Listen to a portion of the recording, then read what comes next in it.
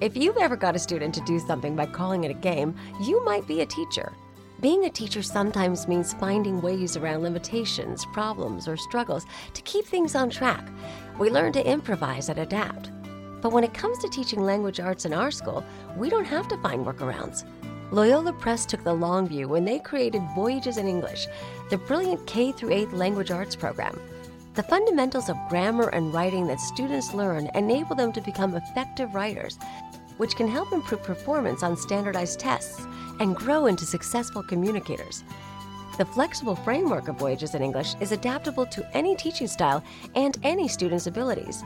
With practice, the mechanics build in complexity over time. It just all works together. Visit voyagesinenglish.com to learn more, then order a sample.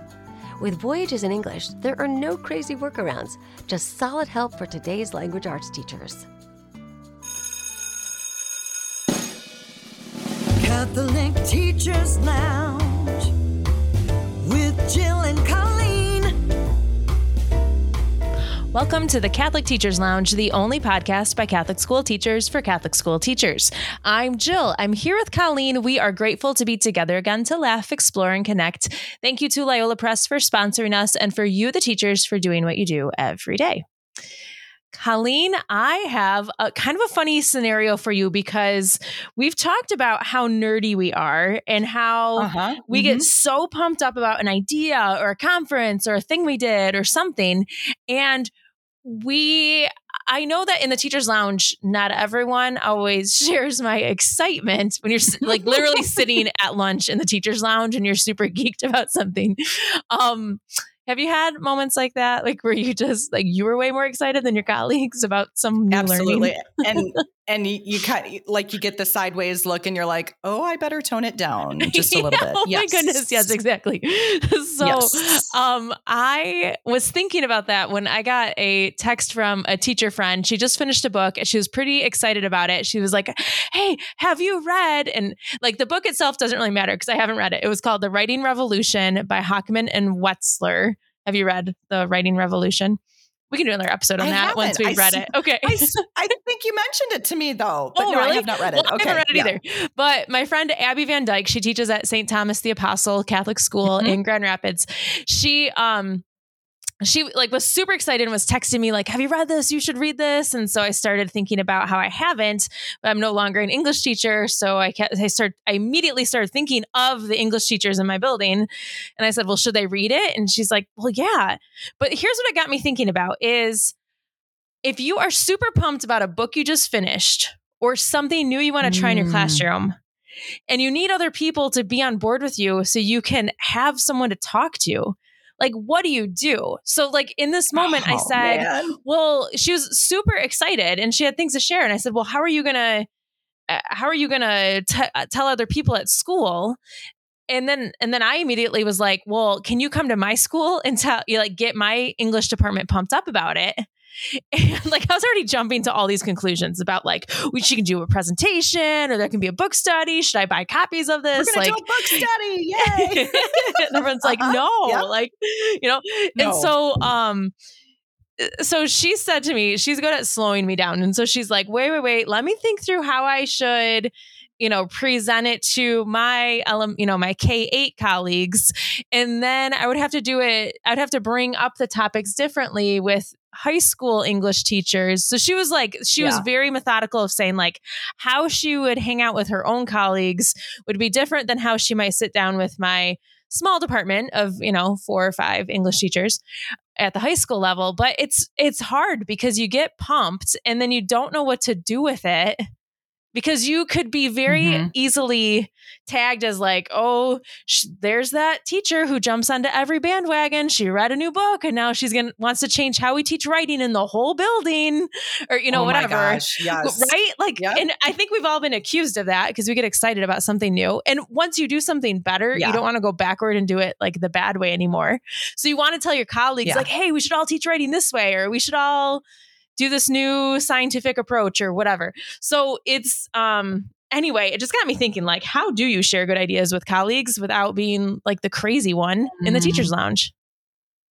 That's really tough. I don't, Yeah, there's a formal way, there's an informal way, and there's a formal way. Like, So let's go informal. Way, informal. Yeah, informal. Yeah.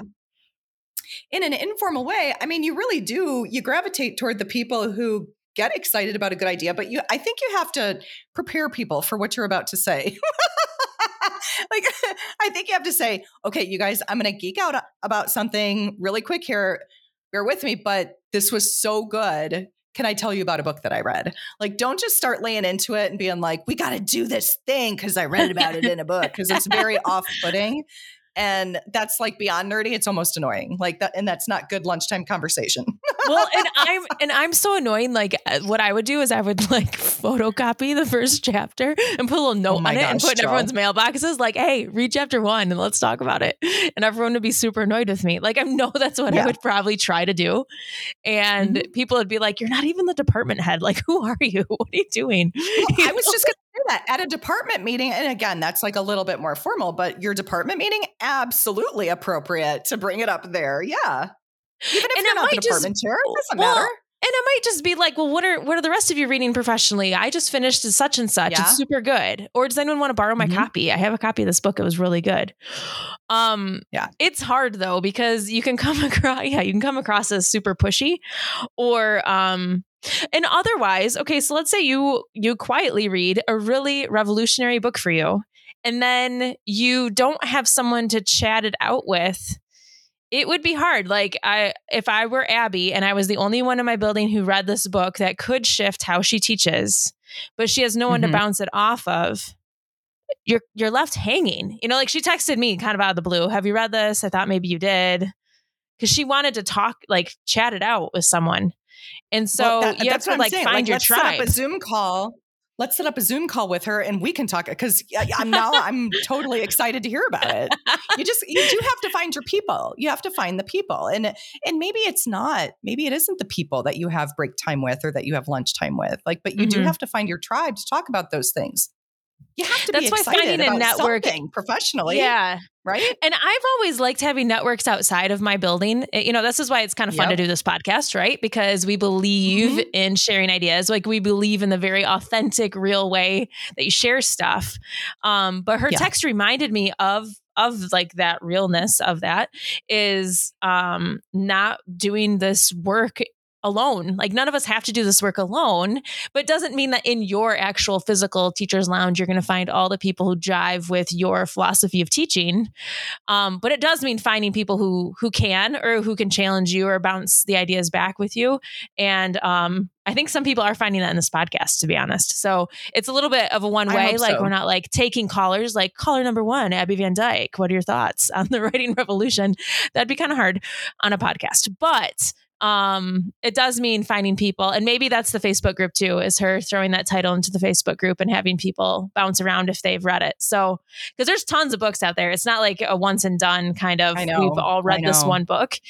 We all teach different grade levels and different subject areas. So, anyway, it just reminded me of like how geeked out I get about stuff, and how it's totally, you're right. Off-putting is a great way to say, like, coming to the teacher's lounge. Everyone just wants to hang out, and they're like, here's chapter 1. Wait a minute. Let's all read this together. Can I read this out loud to you while you guys eat your lunch? They're like, get out of here. Who let her in? Okay. So one time I remember like saying something to, and I'm sure I've told you that I am the slowest reader in the entire world, which is why I have to listen to audiobooks. You are? I'm a very, very slow reader. Yes.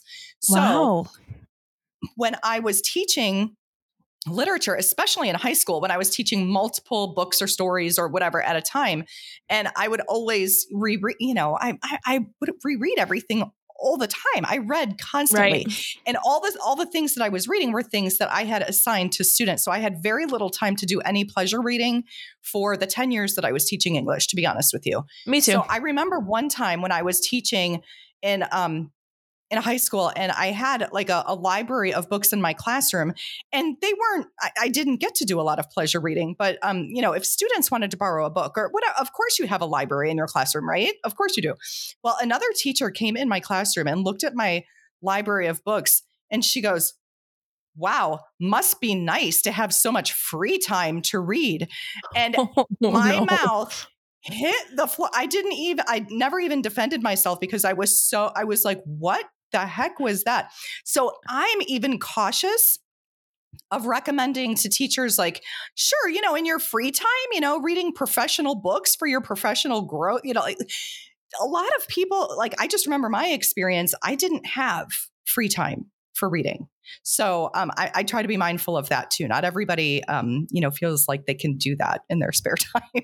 So that's true. Just a thought. But I knew that's really insightful. I appreciate you hearing that because you haven't shared that before. But I also think I knew that the best thing to feed me as a teacher was, even if it was like one book in the summer or one book over Christmas break, just having something professional around me, I knew made me better.